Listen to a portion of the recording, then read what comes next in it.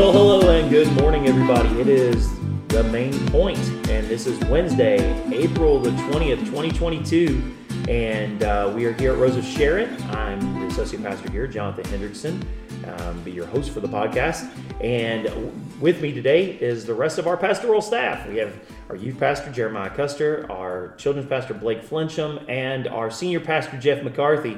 Jeff has been preaching on sort of a mini sermon series of sorts about insights that happened during his recent accident and subsequent surgery and recovery and all. And those have gone, I think, really hand in hand with kind of just where we are in the season, in the church season, and including last week, as you know, if you tune in the podcast, we talked about funerals, 3 deaths in the family for Jeff and his family last year. And so we talked a lot about what, how to deal with death as a Christian and all. And then, and really we kind of did, it almost felt as though, in some ways, that we did our Easter sermon in that. Mm-hmm. But really, I think that the message on his wounds, and that's what we're going to talk about today, from John chapter 20, verses 19 through 21. But his wounds and what his wounds mean, not just in the context of his death, but also his wounds post-resurrection. I think all that still ties really nice into the Easter story. And also ties in with your personal story, Jeff, about the wounds that you have, scars that you carry now. And I think this discussion today is going to largely, I want to spend some time talking about this idea of scars, because you touched on it some in the sermon on Sunday.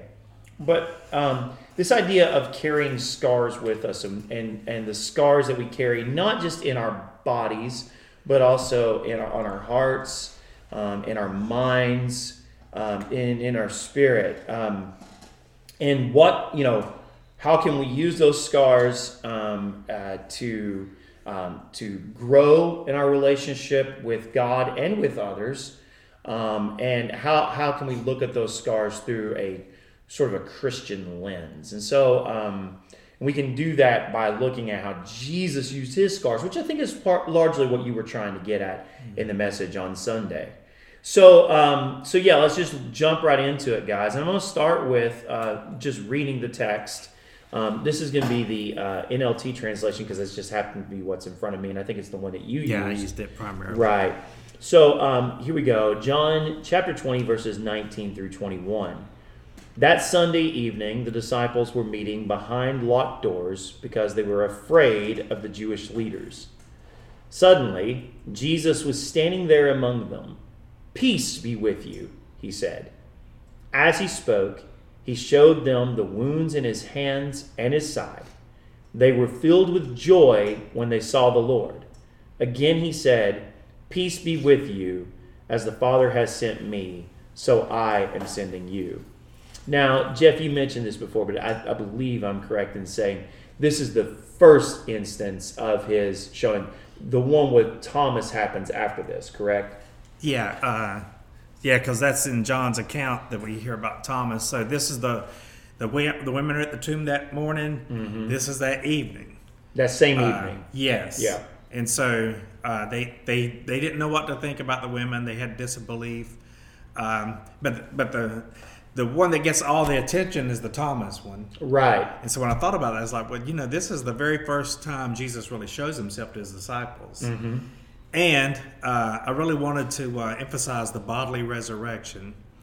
And he shows them these wounds. Mm-hmm. And that got me thinking about, because we think about a glorified body as perfect. If Jesus would have showed up and he'd appeared to him, but then he has no wounds, mm-hmm. would they have believed that was really Jesus? Mm. And is there a purpose then for God? Are these wounds going to continue? Because there is a thing saying the only man-made thing in heaven is the wounds on Jesus. So will these wounds still be prevalent throughout eternity? Are we always going to see the wounded Christ, the suffering servant? Is that going to be always part of our understanding and knowing what he did for us. So that's kind of the things I was thinking about. And I hope I did a good job of kind of showing how the scriptures teach it and show that this is probably going to be a reality, that we are going to look upon this lamb that was slain in the Revelation, the lamb that was slain from the foundation of the world, that we're going to worship a lion, but we're also going to worship a lamb too. So with that though, and that brings up a good question. So Jesus clearly has wounds in his physical body. Do you think that that's just the exception to the rule then, or I have no idea, or is that, or do you think? I know you don't. It's purely speculation, right? But it does make me wonder. Well, because we always teach ourselves, and we always say, Grandma's running now, and she's got great lungs, and she's ultimately healed. Right. And so, are we going to have a body then? And I believe we will.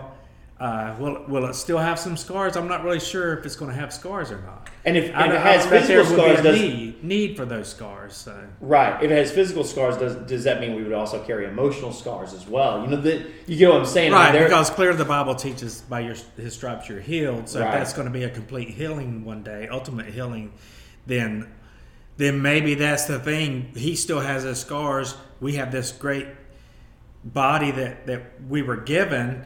Again, by grace, mercy, and all that other stuff. Right. Nothing we could do to earn it or past nirvana, so we can have this oneness with God. That now all of a sudden, I have this now, and I still have that. I still know that it's because of what He did. Right. So that's a good thing to think about. Yeah, right? You mentioned it. There's obviously reason why Jesus still has the wounds, and we see that. I Jeremiah, think it was mainly the proof. This was Him that died. That's what I was going to talk about. We see that John mentions that John's all about evidence, right? He says that's the whole reason he's writing his gospel to begin with. So it seems as though there is purpose. At least in this instance, Jeremiah, for those wounds to exist. Does that make sense?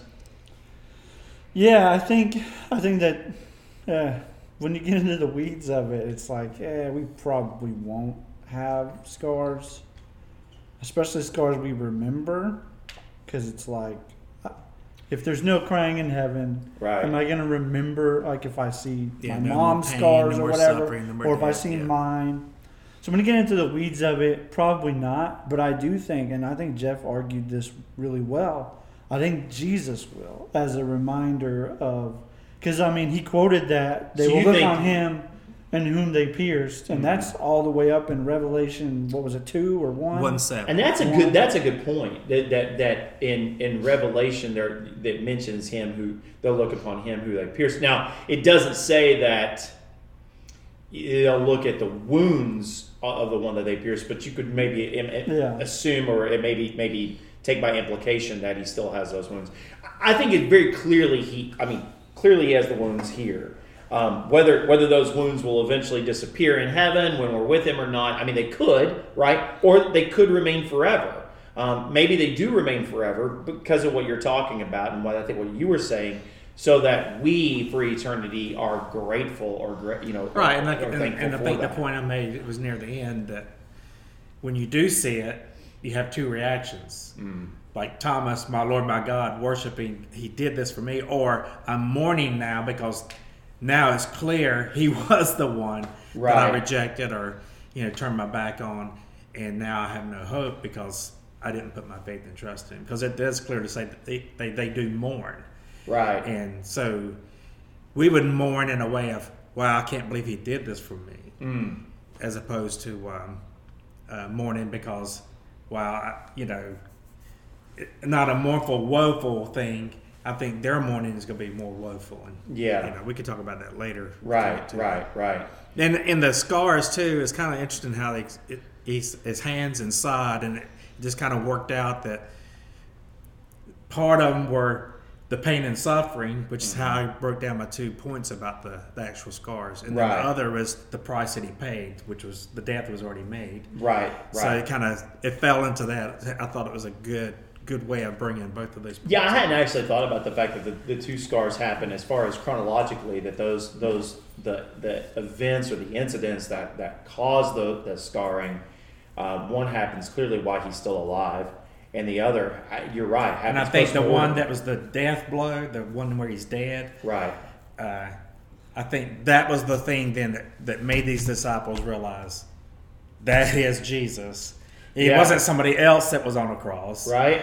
That that's faking or been put in his place. This is the guy that actually died, right? And he'll tell Thomas. Think about this. I mean, imagine as a Christian apologist and a study of apologetics, I've studied resurrection and I've studied a lot of the other sort of pseudo theories about what really happened, quote unquote. And one of the famous ones is the swoon theory, right? That Jesus never actually died on the cross; he just passed out, right? And I'm surprised that even became a theory. And then he shows up. Well, here's what I want to say is that,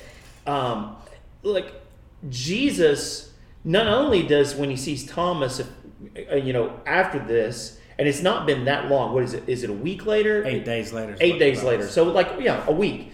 So he's not had time to heal up, right? I mean, let's say he is. That's him physically, and let's go with the swoon theory for a second. He's not even had time to heal up, right? Those wounds are still fresh, and yet what does he tell Thomas to do? Touch him. Not just touch him. Thrust your hand in my side. I'm telling you. Yeah, if you'd have touched my knee, I would have been like. If I had a gaping spear wound in my side, the last thing I'm going to ask you to do is thrust your hand in there because that's going to hurt. Oh, yeah. But it seems as though, and maybe this is part of him having a glorified body, right?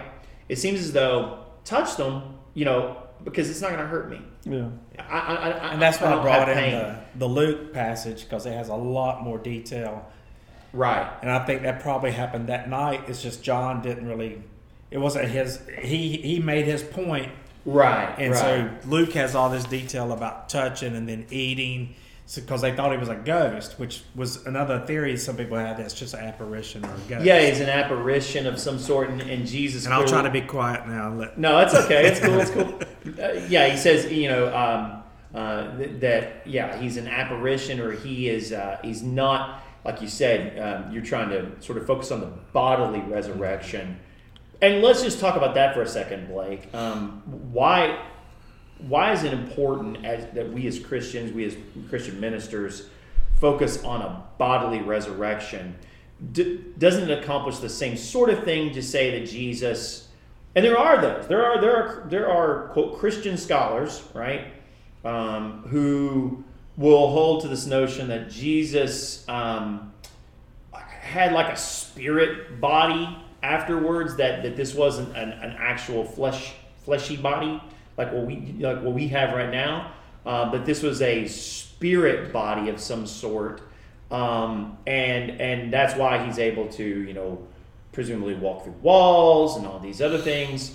Why is it important to say that he actually is at this point in time in these incidents that he's actually the scarred Jesus is inhabiting a fleshly body? Well, I think simply, if he doesn't bodily resurrect, then I think he simply doesn't resurrect. If he doesn't, if his body doesn't resurrect, then he's dead. He's dead. Like his physical body is literally dead. If we're going to say he came back to life, the same Jesus who, in his essence, pre the cross, had a physical body. If we're going to say that same Jesus came back to life, it's got to be in a physical body. Yeah. It's got to be in a physical body. So I think it helps with credibility with the resurrection, and I think it also gives promise to us too that we'll have a bodily resurrection too one day. I think of it in 1 Corinthians 15, right, and in the new heavens and the new earth. So I think it gives a lot of credibility to the resurrection, but it also has like an eschatological end times feature to it as well. Yeah. I think you're dead on there too. I would agree with you entirely, Blake, that it does give us that sort of, if this happened to Jesus, then we can say this can happen to us as well, right? That if he has a bodily resurrection, then we can too. It's one of the reasons why I was asking about the question about the scars. In fact, because if we look at Jesus as the first fruits, then whatever we see in Jesus, we should expect, I would think, to see in us. Now, that's not to say that God can't erase that. And then I keep thinking, and I've often thought about this too, and perhaps this was just sort of rabbinical hyperbole, but Jesus does say in his teaching with the disciples at one point, it's better for you to enter heaven with one eye, right, than to go into hell with both. Yeah. And I thought, well, does that mean that, like, if my eye, if I lose my eye in this life, that I'm just gonna be one-eyed in heaven too? Be like a cyclops. Yeah. Well, no. No, I'm just kidding. No. But that turn into a whole different creature. Right. But if I was born, if I was born disabled, like if I was born with no arms. With a stump for a leg, does that mean I've spent my entire earthly existence not having two legs? Is my heavenly existence? Am I even the same person if I have two legs in the coming kingdom? These are questions that I wonder. And again, we don't know. I was just talking to someone recently, was asking questions about the new heaven, new earth. What's this going to be like? And I was just really honest, and I said, the Bible just doesn't give us a lot of specificity when it comes to what it's going to be like. And maybe that's because our temporal brains, finite as they are, just can't comprehend some of that. And maybe it's, God has reasons for keeping things veiled in mystery. But for whatever reason, the Bible doesn't give a lot of specific detail about what's going to happen, what that existence is going to be like.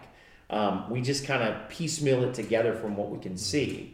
And so there's still questions we have. And that's fair. That's okay. One other point about the body, and I didn't really mention it in the sermon, but because I just had too much already. But because Jesus did say he was going to rise again, if he didn't rise again, because he said, destroy this temple in 3 days, I'll rise it. And he said the sign of Jonah is the sign of me. Mm-hmm. Then he would have been a liar. Oh, yeah. If he would have just, I was just kidding, I'm really a ghost, or I'm some figment of your imagination, or some kind of hologram thing that you're seeing right now, then he would have lied. So when he said, this body's going to die, and I'm going to raise it back, or it's going to be raised back up, then I think some people, man, they look at they think about the resurrection in terms of, and I'm not saying Christians do this, and I'm talking about like maybe those who are outside of the Christian faith look at the resurrection as though it's like an incidence of the night of the living dead. That this zombie Jesus comes rising up out of the dirt, and he looks, as if he's 3 days dead, and or further on down the line, he looks even worse. His corpse is not, he looks corpse-like. He's blue. He's probably got rigor mortis. Those kind of things. He's shuffling around, but clearly that can't be the case. Otherwise, I don't think the disciples Jeremiah would have worshipped Jesus if he looked like that. If he still looked like the Walking Dead. I just can't imagine Thomas and others bowing down and worshiping him if he looked that way. Does that make sense? Yeah, and I think I might throw another layer on this for us to think about. Not that I have any good... Oh, no, go ahead. I like this. But I think... So I like to think, or I used to think maybe, that his post-resurrection body, the one that they see, was the same that showed up on the Mount of Transfiguration. Same body. That glorified, glowing. Right. But when you look at the two stories, and that there were Peter, John, and one of the other disciples that James and John. Yeah, was it Peter, James, and John? Yeah, Peter, James. They don't talk about how it's the same. You see what I'm saying? Like almost. Like I said, I'm adding another layer to this, but I'm not sure if that was. The post-resurrected body that they see in the scriptures is Jesus' glorified body.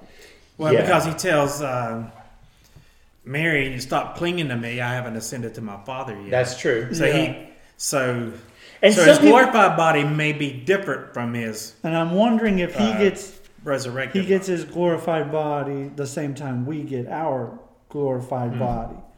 Meaning that right now he still has, and maybe we do, will have scars up until the point of the second coming or the resurrection. When all the transformation. Yeah. That's interesting. That's an interesting thought. The only question then would be for those people who say, well, he seems to have some sort of supernatural abilities that he doesn't demonstrate at any other time. Like he just appears here. Like he just appears. Oh yeah, in this text. This is the one where the doors are locked. Right, the doors are locked and, it's a whole Sherlock Holmes. The doors are all locked from the inside. How did he get in? So does he walk through walls? Can he do that? Could he have done that when he was pre-resurrection? Could he have walked through walls? We did see him walk on water. So is that actually his glory? That's a good question. I think I had a professor who I want to think, and I may be wrong about this, but I want to think I had a professor who actually said that he doesn't believe he actually walked through walls.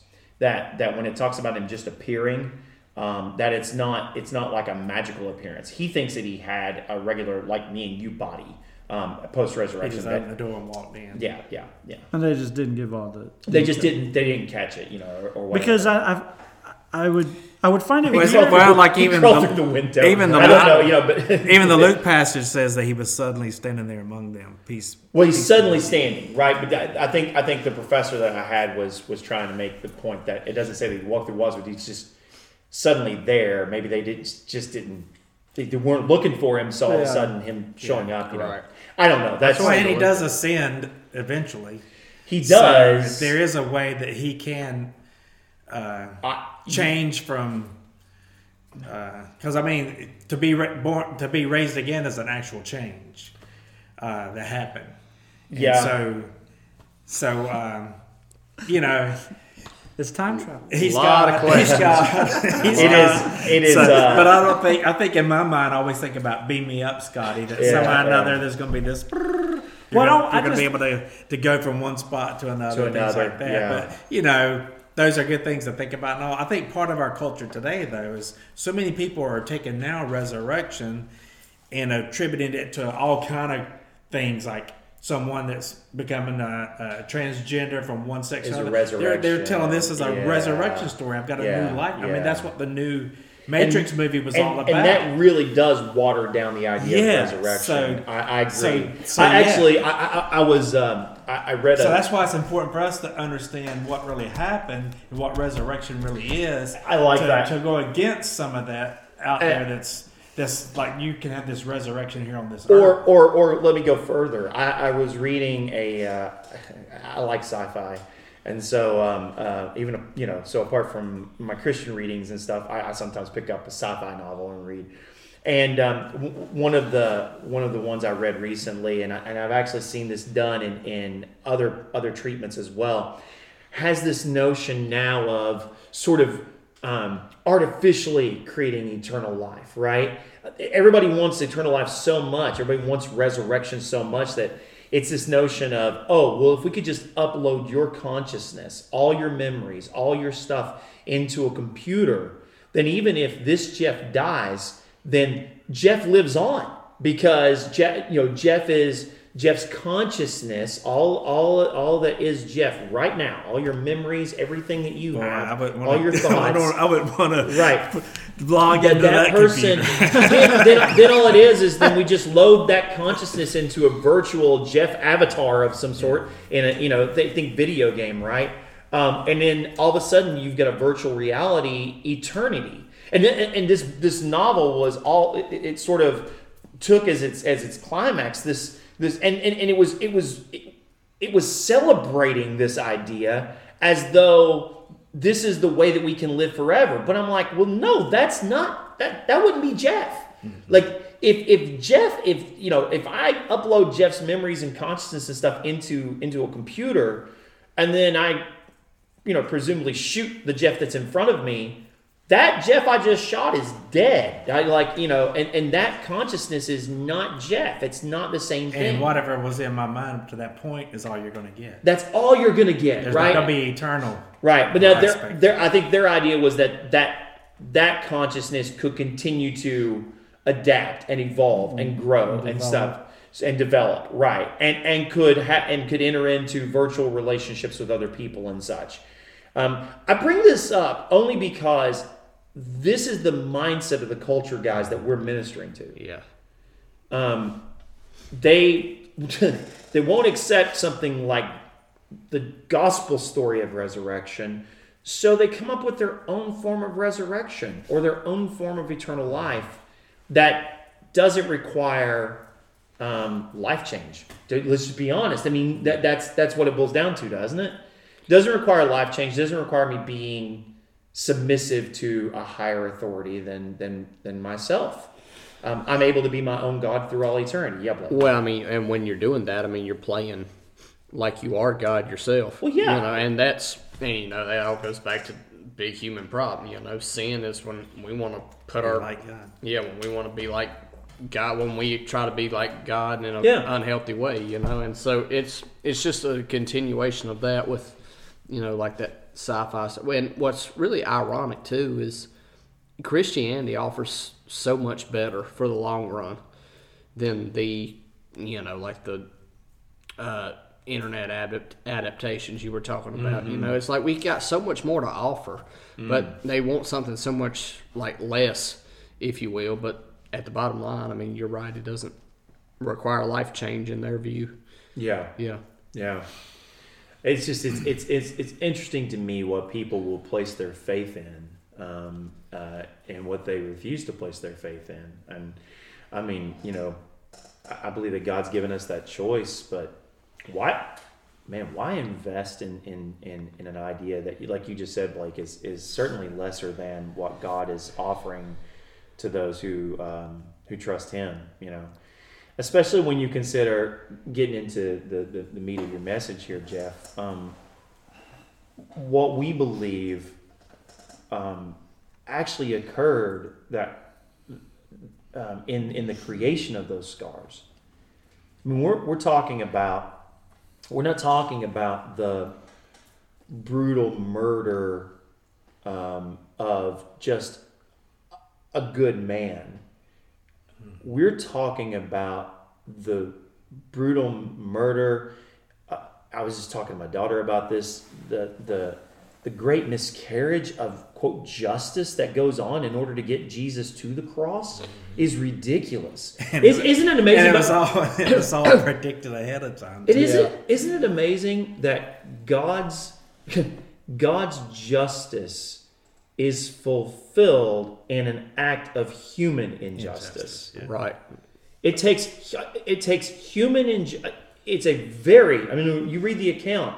They didn't follow regular court proceedings. They couldn't find credible witnesses. They just sort of latch on to anything at all. They're grasping at straws, and they're doing it in the middle of the night. If I'm not mistaken, that part about the middle of the night went against their own law. It did. Yeah. It totally went against their own laws. They should have, by law. It should have been open, and it should have been at the gates. And it should have been. There should have been a period of time between his arrest and his actual trial. But they were so hungry to get this done, and then they don't want to bloody their own hands, so then they try to get the Roman authorities to do it. The Romans don't want to do it either, because they're like, well, there's no reason to do this. So they incite a mob, a riot, to force the Roman hand on this. It's just, there's so much wrong. I mean, my wife is my wife and my oldest daughter are big proponents of fairness, right? And man, you want to talk about pushing your fairness button. Yeah. If you read the story, what happens to Jesus is completely unfair. There's no fairness in it. There's absolutely zero justice. And yet, through the unfairness and the way and injustice that happens on that day, and that leads to these scars that he takes on our behalf to suffer, we are healed. And we are made just. Yeah, and if you think about it, that's amazing to me. Every form of abuse happened to him. He had a spiritual abuse. He had legal abuse, verbal, physical. Yeah. So that emotional. His friends desert him. Yeah. Right. Yeah. So everything you could think of, betrayal, all. So that's when I was talking about the whole. Maybe you have scars that are emotional in her, but even if you whatever the worst abuse you could have went through or perpetrated upon you. Yeah. He took that too. So he does provide healing. So you can look and say, he understands, he sees this, and I can get that healing that I need. And to add to that, he's a high priest who can sympathize with our weaknesses too. Yeah. And especially with, the emotional scars, the physical scars, whatever it may be. So, he can sympathize with them because he's had them. Yeah. So guys, I had a professor of mine in college who was not a believer.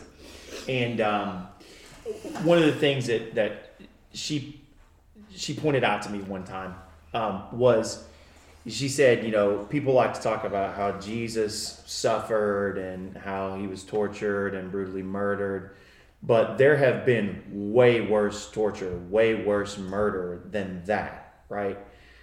As if to say, like, yeah, he suffered, but he could have suffered a whole lot worse. In that his suffering is somehow that her understanding, I think, was that the amount of suffering he did was directly correlated to the amount of redemption we have, right? And I don't think that's necessarily the case. I can think of possibly worse forms of torture.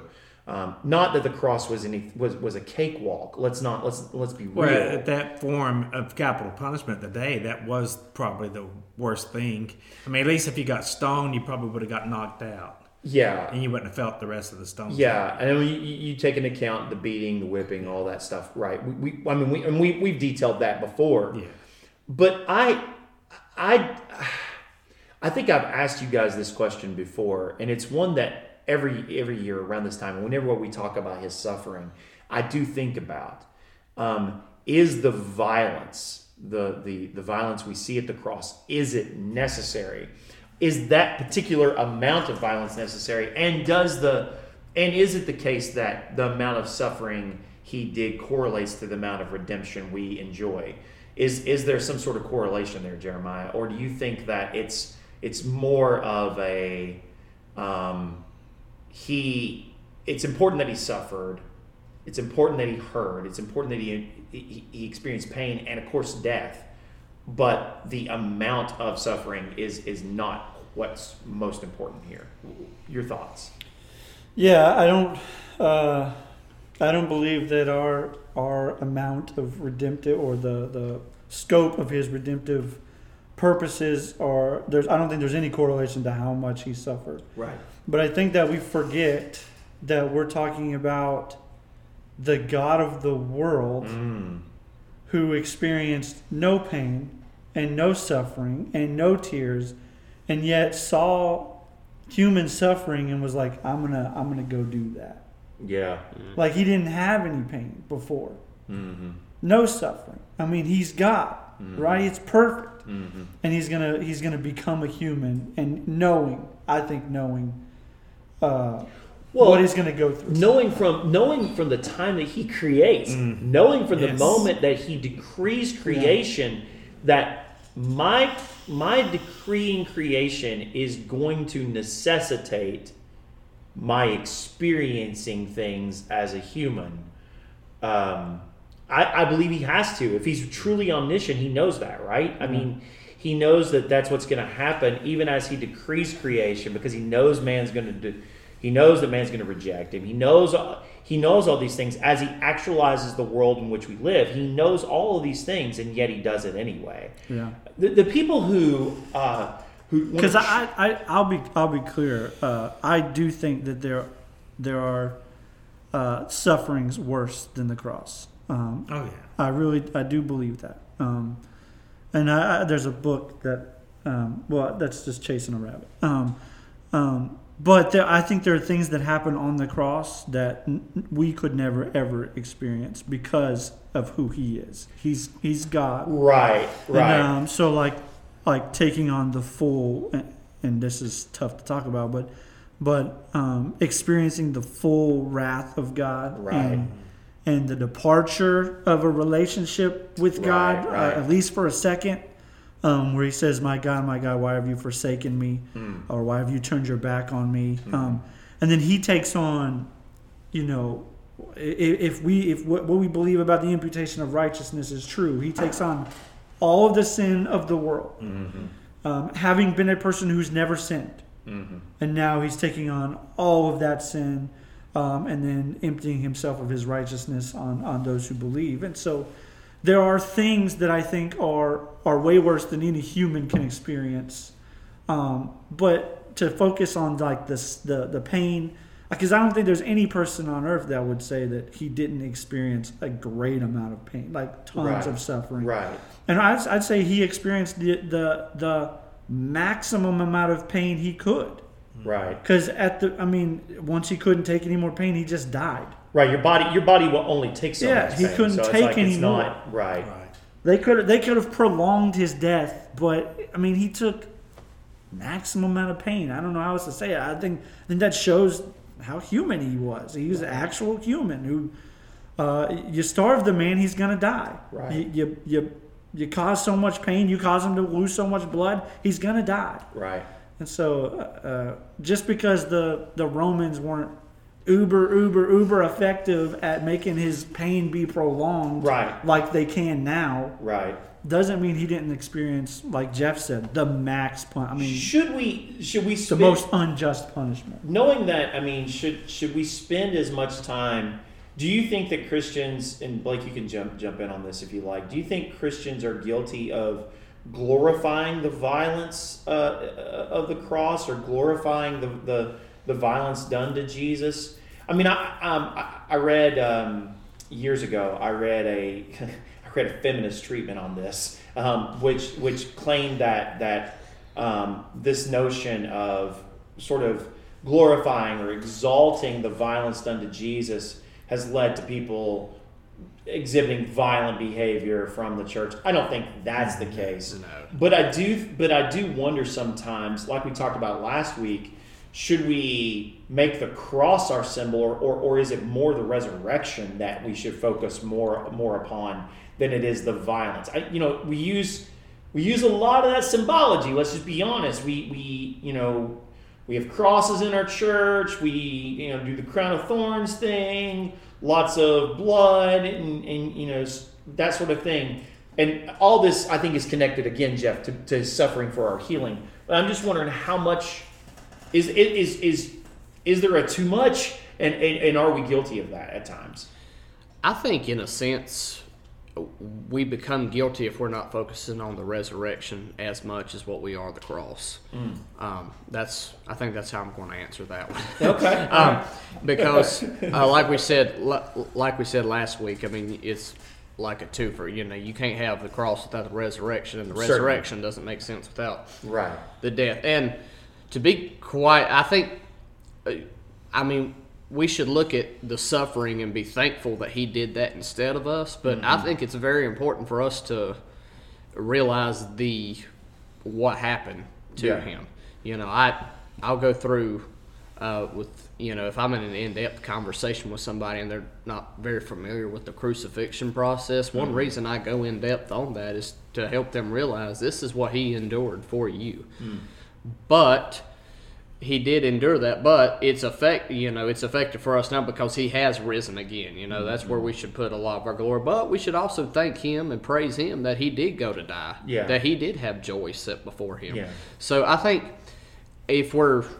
we should thank him as much as we praise him for the resurrection. Resurrection, thank him just as much for the death, and try to have a balanced approach. Jeff, I'm thinking of things even like the Passion of the Christ movie, which is brutally violent. That's really, I've watched it once and that was enough. I don't necessarily want to watch it again.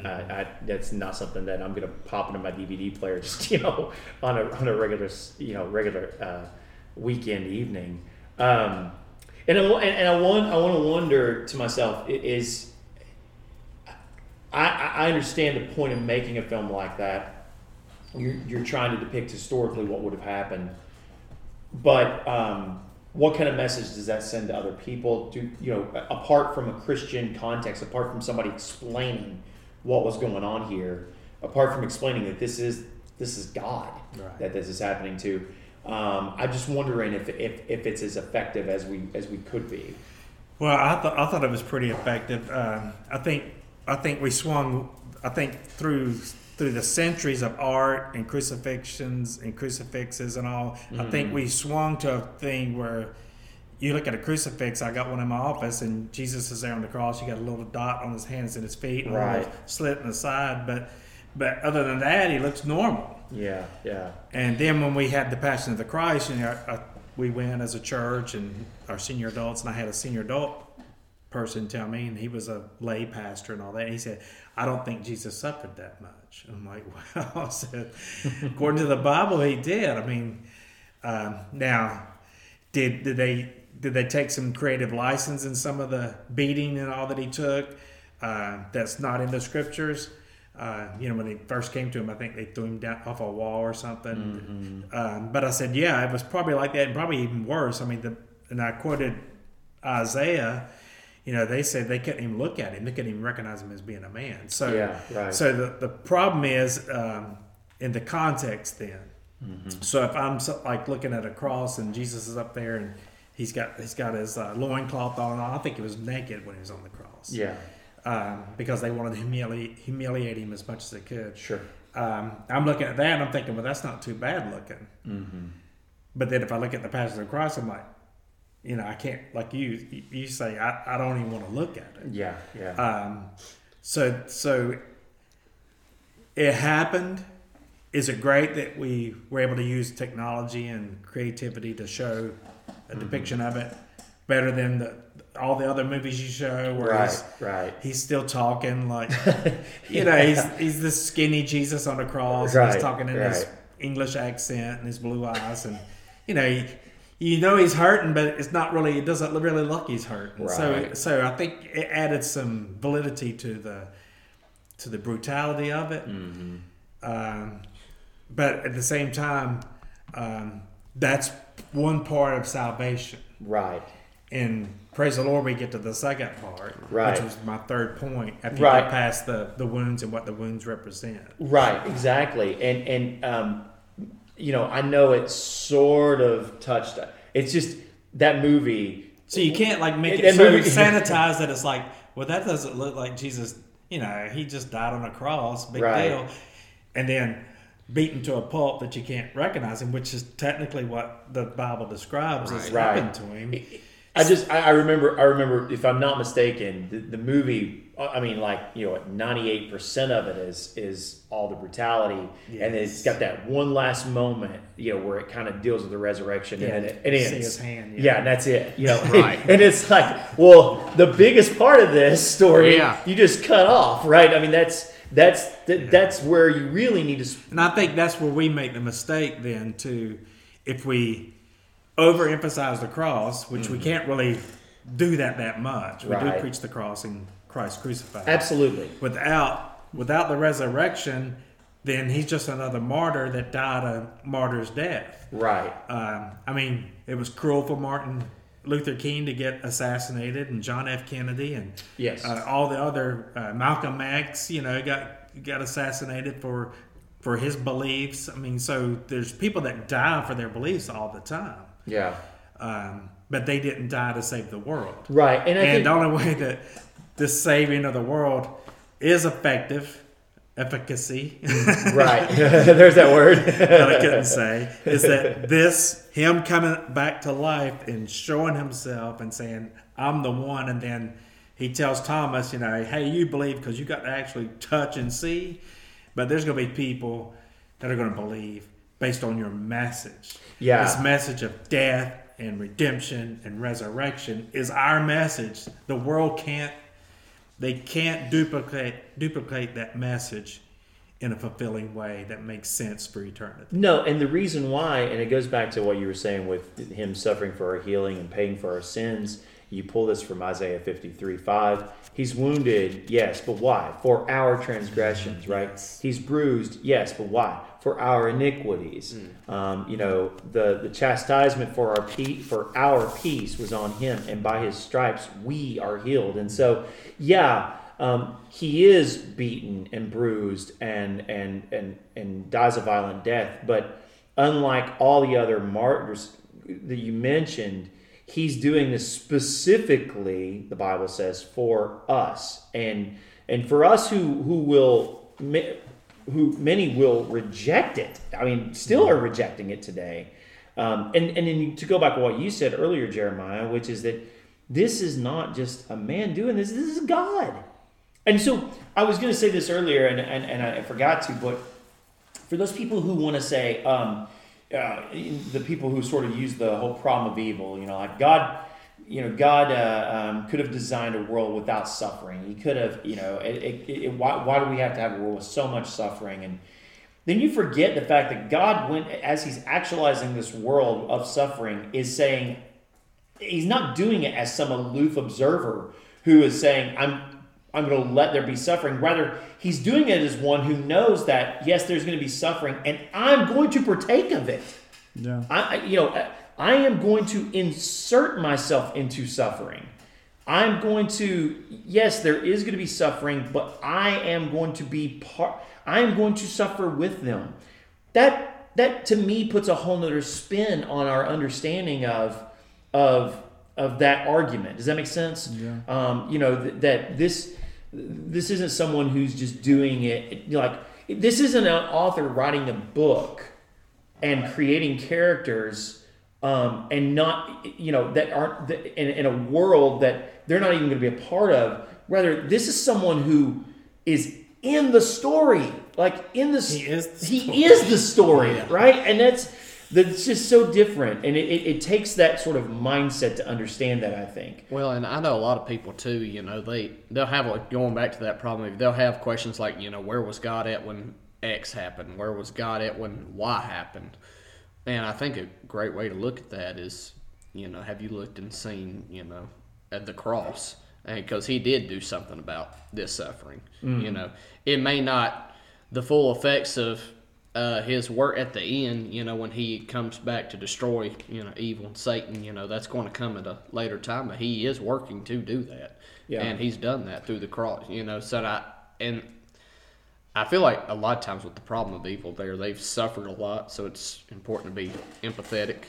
Absolutely. And sympathetic, just for our listeners, I would encourage you to be empathetic and sympathetic with those people. But point them to the cross that God has suffered as well. And when he became a man in Jesus, he suffered just as we did. Maybe right. More than what we have in a lot of cases. I want to turn my attention with the last 10, 15 minutes we have here, guys, to something that I think is sort of a fascinating part of the message, and that's going back to the resurrection. Proof of his resurrection for our salvation was your third thing that his wounds remind us of, and clearly that's the case because he's standing there as one who is wounded, right? And I think you used the Thomas account there. Well, what I really want to go to is this was a conversation we were having, I think, last week that some of us were about scriptures. About scripture, Old Testament scripture that shows or demonstrates that the Messiah would be a risen Messiah, and I want to touch on some of the because you used a lot of references here, Jeff, and I want to touch on some of those in sort of the last part of this. So I think you started off with Job. Yes. I agree with you that arguably this is, some scholars at least say, and I tend to agree. No, I do too. That Job is, chronologically speaking, the earliest book written. Ever written, yeah. As far as written. But. Right. I know that our Bibles start with Genesis, and we think that Genesis then is the oldest book, but most people think that Job was actually probably penned earlier than the Pentateuch, Genesis, Exodus, Leviticus, Deuteronomy, Numbers. Numbers, Deuteronomy. Sorry, got those out of order. But as so this is early, right? after the fall, clearly, but this is still early. And Job says, "But as for me, I know that my Redeemer lives, and he will stand upon the earth at last. And after my body has decayed, yet in my body I will see God. I will see him for myself. Yes, I will see him with my own eyes. I am overwhelmed at the thought." Well, that's some pretty powerful stuff to begin with from Job, and some pretty powerful insight, especially when you consider, and I've done a lot of study on this. But Job lost everything and suffered. If you think someone suffered unfairly, it would be him. I mean, he had death, he had injury, he had his wife basically saying, go ahead and curse God and die. He had his friends giving him bad advice, saying, you must have sinned, your sin caused all this, and like, no, and so what hope did he have that even though I've gone through all this, I know that I'm going to have a Redeemer. He's going to live. A Redeemer is someone that pays the price for your penalty for your debt. And, so it's just amazing that he's the one that has this fantastic insight into the resurrection. He would actually, the Redeemer, and then he calls the Redeemer God. Right. What I think is really interesting here, from the standpoint of when you study early Judaism, they don't have a fully orbed or robust account of what happens after death. There's not a lot of details, and especially in early Judaism, there's very little. But we see with Job at least some notion of resurrection, or like you said, at least some idea that that death is not the end of it. But you wanted to say something. Yeah, and I was just kind of reiterating. It's really interesting because of how early it is. It seems that there's not like a priest for him to go to, or like a temple for him to make a sacrifice or anything like that. It seems like a very, very early time. I mean, it's like, there's a lot of unanswered questions when it does come to the book of Job. But for him to have that much insight so early is, I think, very, very interesting. Just to piggyback what Jeff was saying. So do we take this then as we think that Jesus would have used perhaps this passage to talk about how the Messiah, because we know that Jesus meets with his disciples after post resurrection, and he says it said in the scriptures, that the Messiah had to die and would rise again. And that Luke passage, he said, "I've told you everything written in the law of Moses, the prophets, and the Psalms." Yeah, right. So Job, even though we put him in the writing, Job was technically like a prophet as well. So the Psalms, the writings, the law, the prophets. And then I quoted Zechariah. I haven't got to that. I'm going to get to Zechariah in a second. Before we get to that, I just want to look at this Job passage just a little bit more. I do see here. Now, there's no specific thing in the scripture where Jesus said, "Oh yeah, and by the way, when Job mentioned this," right.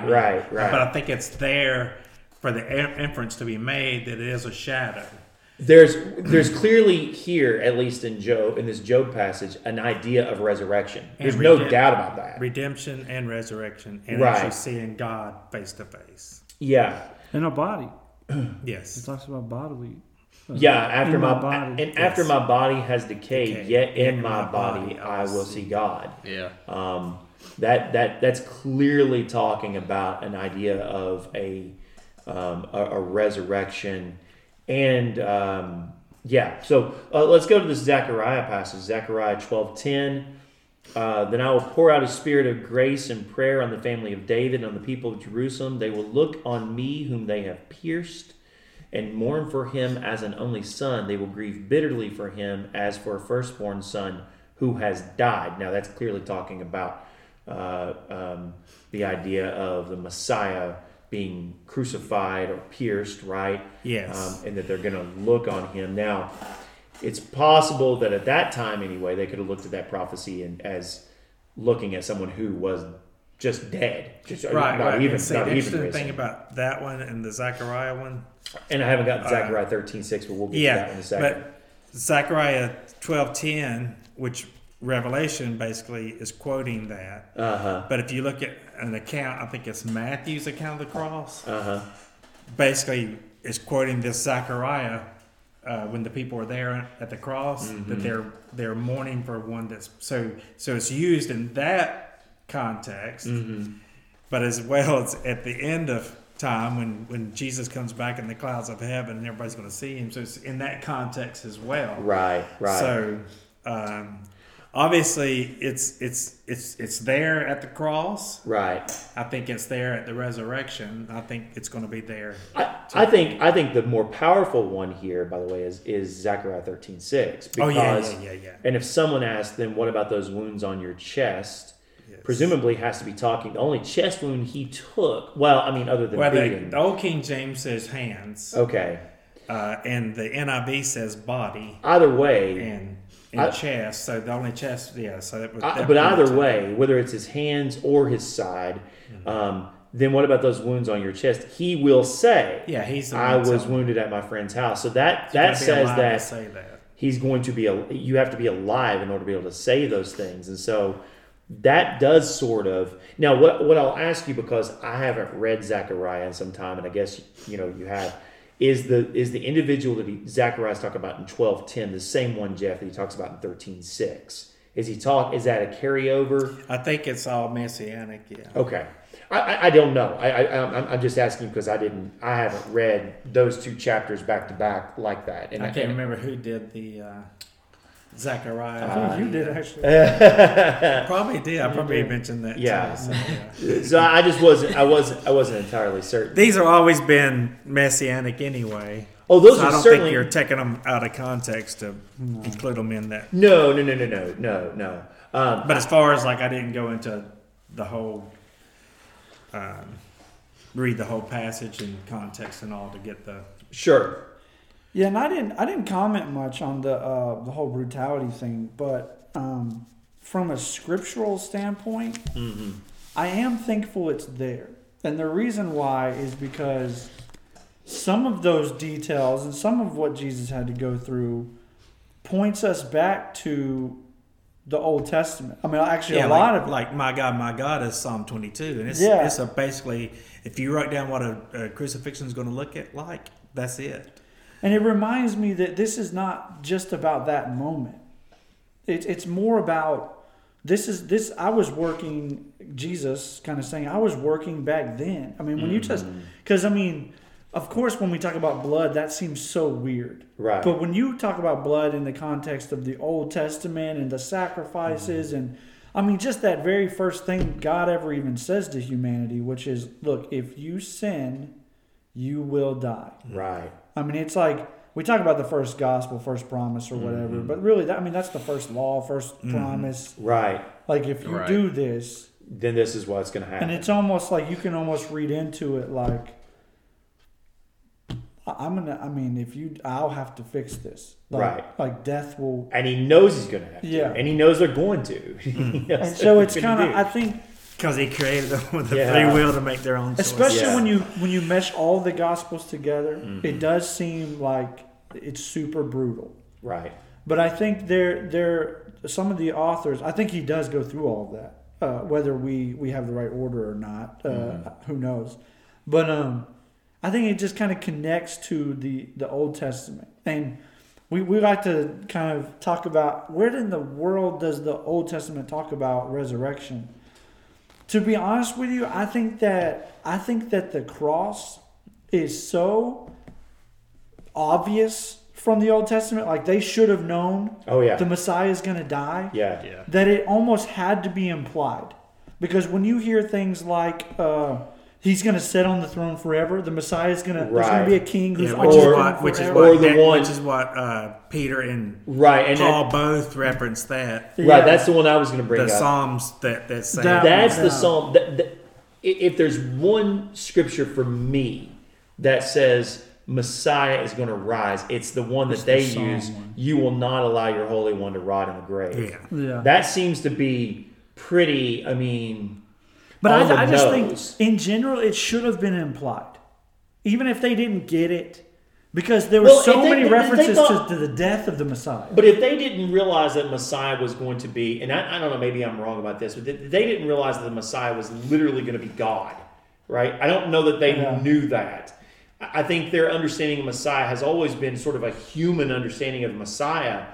Then they wouldn't expect that would be part of the package. Does it make sense? I mean, they might have expected the suffering servant. They might have seen that coming. I don't know how else they would have understood there's going to be a king who sits on the throne forever.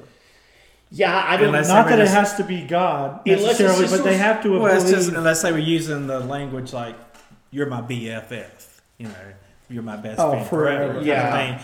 At the same time too, they were so into the here and now. Right. They were so excited that he's the one. I mean, look, he's feeding people, he's healing people. Yeah. Now all we got to do is take care of this government problem we got right here. Yeah. And hey, when you do that, can I be on your right hand and left? I think they were just so focused on the here and now that they didn't see the bigger picture, because the bigger picture, they even missed it. They thought it was just for the Jews. It's like, no, the biggest picture is like, this is for everybody. He had even told his disciples that the Christ, he's going to have to rise on the third day. That the Son of Man has to be delivered into the hands of men. Yeah, he told them about. He had told them. That's the disciples that are there, right? But we're talking about David.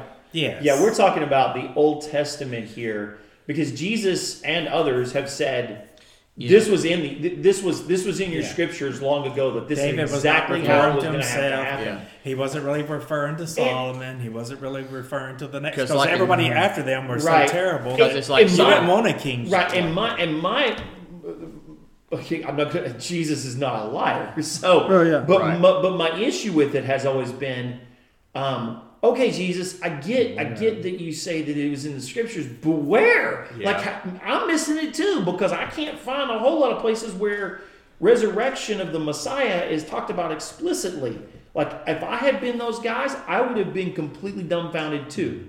But then I think it's what Jeremiah is trying to say, is that if you believe that Messiah was something other than human, then you had to know that he was definitely destined to die. And if he's destined to die, if he's more than human, then he's not going to. If he's going to sit on the throne of David forever, how's that going to work if he's dead? How's that going to work if How does the whole thing of you will not allow your Holy One to rot in the grave? Yeah, how's that going to work if he's rotting in the grave? Right, so Isaiah 53, how does he receive the spoil if he's dead? Yeah, exactly. So, all those things, and so. But they had to have their eyes open to it.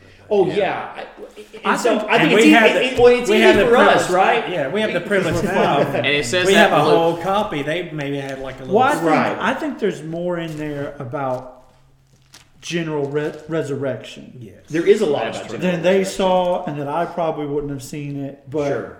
I mean, like Job, there's another quote about general resurrection, and there's multiple in the Psalms. He talks about if a tree dies and it will live again. And, right. He's like, do we die? Do we rise again? Right. He's questioning all that too, right? Yeah. And Jeremiah has the same thing with the branches cut down, but then a sprout comes up and all that. There's a lot about general resurrection, which you're almost enough to where you're like, I would have been a Pharisee, because the Sadducees, I think they missed even general resurrection. Yeah, I agree. But when you get down to the grassroots of the Messiah rising, it is very hard to see. But again, I think they almost had to have it implied, because if you read Isaiah 53, the Messiah is dying, and so it has to be implied, if he's going to live forever, that he has to rise, because he's dying. Right. I think the death in the Old Testament is so much more specific. Mm-hmm. Like, it's not just Isaiah 53. You got Psalm 22, like you said.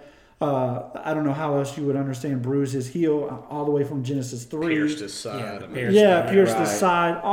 I think the death is so specific. Mm-hmm. So okay, we know he's going to die. Then your next thing has to be in your mind, well, how does he come back?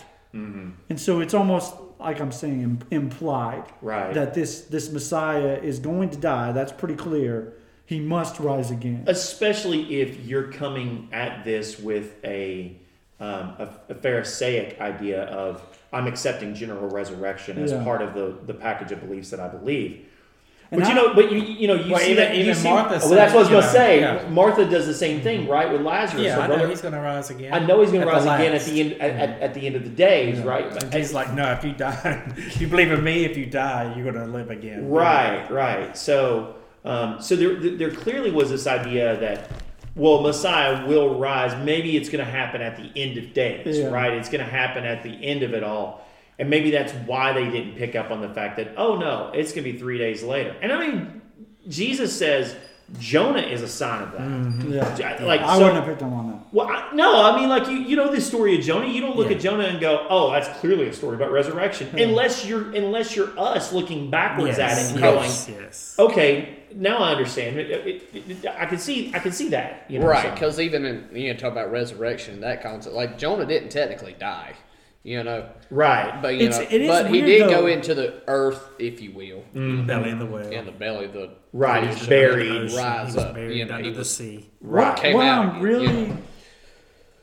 this is we might chase a rabbit here, but what I'm really that's unfortunate because we're almost out of time. Yeah. But go ahead. I'm interested. Like I want to know. Because of how I view Jesus, his humanity, and his development of thought, right, which I believe he had, he seems to know, on earth prior to being glorified, and he makes the connection to Jonah. He makes the connection to 3 days, and I'm like, destroy this temple. Does he have extra knowledge, or does he see it from the scriptures and he puts it together? I think he sees it from the scriptures under the inspiration of the Holy Spirit, which is clearly with him through the whole thing. Yeah. So I think the difference there is that he has this wonderfully intimate relationship with God the Father through the Spirit, right? Through God the Spirit. And I think that's what opens his eyes or enlightens the eyes of his heart, right? Yeah. To the truths of Scripture that everybody else was missing. Because it's all there, even the 3 days. In fact, I think isn't that Job? And when Jesus talks about life, he's always talking about eternal life. Eternal life.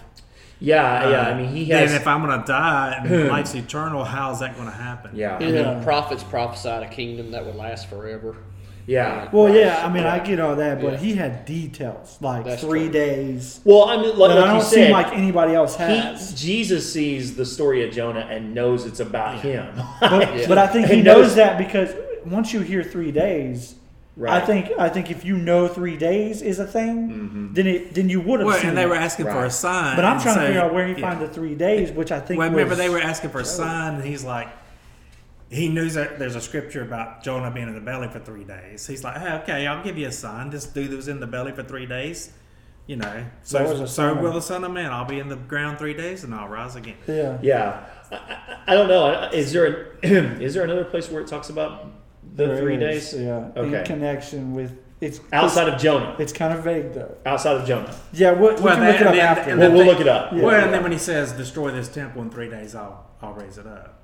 He says that 3 days then. Well, I'm talking about in the Old Testament. In the Old Testament. Where would Jesus pick up 3 days? Just with Jonah. Jeremiah thinks there's another instance where it talks about 3 days. We'll look it up after. We're probably out of time. All right. Well, or hey, listeners, maybe you guys can look that up and get with us and tell us if we're right or wrong on that count. But we're out of time today. Man, this has been a great discussion. I hope you've enjoyed it as much as we have. And glad that you could be in the room with us as we've talked about some really important things here, talking about the implications of Jesus' death, but not just his death, his resurrection as well. And we hope that our discussion, while it's been we've touched on a lot of different topics today about scars. We've talked about things that we sort of are speculating on and things that we can imply from Scripture. But we want you to know that we do believe that Scripture is true.